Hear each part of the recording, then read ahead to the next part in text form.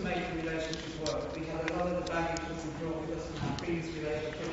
And so we were very defensive with each other. It was just, even though we got the twins and, on the surface we seemed happy, but it just wasn't working. And I'd been a Methodist for most of my life. I'd gone to a Methodist church, which was very interesting because, I'd gone to church and felt that I was a believer, but I'd never actually read the Bible, never looked at the Bible, and they never dished out the Bibles at church either. They're in this cupboard and they're all locked up very nicely. At that time, I knew I was searching for something because I knew, that there was something not right with us.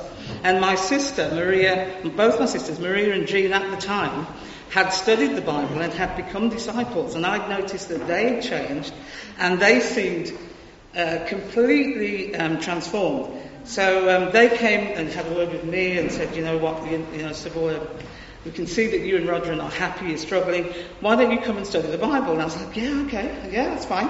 So I met with, I didn't study with Maria, but I met with a group of women and we studied. And the first study was sin. That was the first thing. And I think, obviously, God knew what I needed because, that's not something that people do with everybody, but they studied sin with me. And also they studied Revelations 3:16. Which I thought was particularly challenging, and I didn't know why they were studying that with me, but anyway, that was and if I remember it rightly, it said something like, it says, so because you are, before that it says, I know your deeds, that you are neither cold nor hot. I wish you were either, one or the other. So because you are lukewarm, neither hot nor cold, I am about to spit you out of my mouth. So I came away from that study, and I was absolutely depressed. Not only depressed, I could see, it's also almost like there was a chasm between me and obviously God, but I could see that chasm, and I saw that, I was on the road to hell. That's how I saw it at the time. And I'm like, I'm in a dilemma. And I went back home and I was just in this dilemma. And my sister phoned and she was like, how did the study go? And I was like, you don't understand, and I was just shocked. I was in complete shock. And she said, and I said, you don't know Roger. I said, you don't understand. Roger's a heathen. We're both you know us now, you see us now, and we're so far removed from where we were. We were sinners, major sinners, and I hadn't the vision that Roger would be a Christian. He'd never been to church in his life, smoked, cigarette, whatever. And I just thought, it's not going to work, it's never going to happen. So I kept saying to Jean, you don't know Roger, you don't know the path, you don't know how far we've got to come. And she said, nothing is impossible with God. And I said, but you don't understand. She said, Sybil. And I remember it because she stopped me in my tracks. She said, nothing is impossible with God. And I was like, yeah, you're right. Yeah, you're right. And I was, at that point, I thought, you know what? God can do anything. And if he can move in Roger's heart, or he can provide me with somebody else, or, if Roger and I have to split up. No. The truth is, I believe that day when I spoke to Jean, I put Roger on the altar, and I really believe that, because I was like, Roger can get me you can't get me to heaven, he can get me to hell, you can't get me to heaven. So I need to do what's right. And I can remember thinking, you know what, I want this, I want a relationship with God, and I wanted the relationship with God more than I wanted, our relationship. And I thought, but at the same time I knew that God could do anything. So I put him out there and I said, God, it's up to you. And I remember saying to Roger, would you like to come to church with me? And Roger goes, yeah, okay. And it was, his attitude was, yeah, okay, yeah, all right. And so I'll hand you over to Roger. You know what? It's not such a bad thing to be taught by God. There's worse things that can happen to you in your life. Someone's lost my bookmark now. What have you done? Here we go. But, Sybil, fortunately she held back. But I was an out-and-out pagan. I had no real beliefs, didn't really care. I was a serious smoker of cigarettes and the occasional other substances, as well as drinking too much, womanizing, everything. I was like, the good thing about that is I had no illusions. It wasn't like, I think it's tougher for people who come from a religious background who think that they're already fine. I knew I wasn't fine. I knew I was well off the path of righteousness.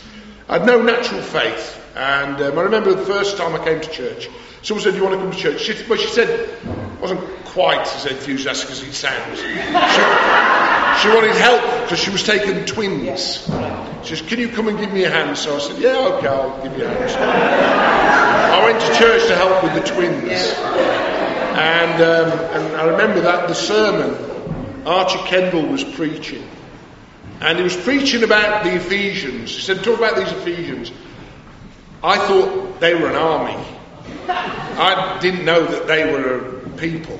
I thought them Ephesians, a big army. I was so ignorant of the Bible. I'd never really read it or looked at it, But what happened was, after the end of the service, Scott and Claire, and Scott particularly came up and had a chat with me.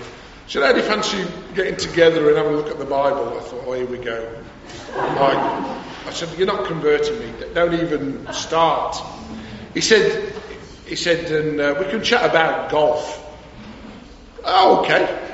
That sounds a bit... Okay." So anyway, they came over and we started looking at the Bible, and I wasn't as that enthusiastic. It was kind of, I thought, you know what, I'll look. I'll try and have an open mind, because I didn't have a natural faith. I didn't have it. There's some people who just wake up there, got to work it out. That wasn't me. And they were saying, the Bible's the Word of God. It's true. You can believe it, and this and that. No. So I thought, well, it ought to work then, if it's true. If I do what it says, it ought to work. So my idea was, well, I'm going to test it then and see if it does work. And one of the things was, I remember, I think this was maybe the second or third study, and I sat down, I think, again with Scott and with Tim Danner. And I can't remember which one now. Sorry, Scott, it might have been you, We said, "Do you love Sybil?" I said, "Of course I love Sybil." So, "Well, you love her the way that God loves Sybil." "Of course." "Of course I love her." And then they turned to 1 Corinthians 13, beginning in verse 4, the scripture that begins, "Love is patient." And they said, "Okay, I want you to read this, and I want you to put your name where it says love, because you love Sybil so much." So I said, "Fine," and I read, try not to bore you. "Roger is patient. Roger is kind. He does not envy. He does not boast." This time I'm starting to colour up a little bit. I'm starting to feel a little bit convicted. "He is not proud. He is not rude." Voice getting quieter now. I'm starting to mumble a bit around this point. "He is not self-seeking. He is not easily angered. He keeps no record of wrongs." Now I'm getting seriously embarrassed, because I could hold a grudge for England. If there were gold medals at the Olympics for grudges, I'd have a cabinet full. "Roger does not delight in evil. Roger rejoices in the truth. Roger always protects. Roger always trusts, always hopes. Roger always perseveres. Roger never fails." Well, convicted was the word. And they said, "Do you love Sybil in that way?" And I said, No, I don't. I love me in that way. And they said, "Well, we tell you what, love Sybil in that way for 24 hours. And we'll come back tomorrow night and we'll see how things are going." And I thought, okay, I will. And I tried it. Now listen, I was probably abysmal failure at the time. And I'm not talking from here saying we've got the secret, We know where it's in there. We're still a work in progress. Believe me, Roger still gets angered and Roger still holds grudges, but I know what I need to do. But we did it, and you know what? It was like that. It transformed our relationship overnight. The next day, it was different. And we got together, and I was sort of looking forward to saying, you won't believe what happened. Sybil's being nice to me. I can't understand what's going on. I don't know what's happening. And then there was, and we had and this was one of many challenges. And this has been ongoing for the best part of almost 27 years. But eventually, we did all the other sin studies. I understood, what God had done for me. I understood what Jesus had done for me. I understood that this didn't all come about by accident. Me meeting Sybil's sisters becoming disciples, reaching out to her, and then me. No way. I mean, I was the least likely guy that I knew who would ever have any interest. I remember a guy approached me in the street and said, Jesus died for you. And I said, more fool him. And I walked away. That was my kind of an attitude. So it was a real surprise to me when I decided I was going to become a Christian. And anyway, I had a few things to deal with. I had lots of a few addictions to give up and what have you. But on May 17th, 1990, Scotty baptised me. And then I baptised Sybil. And as I say, we're still a work in progress. But, with God's strength, we'll get there. Amen.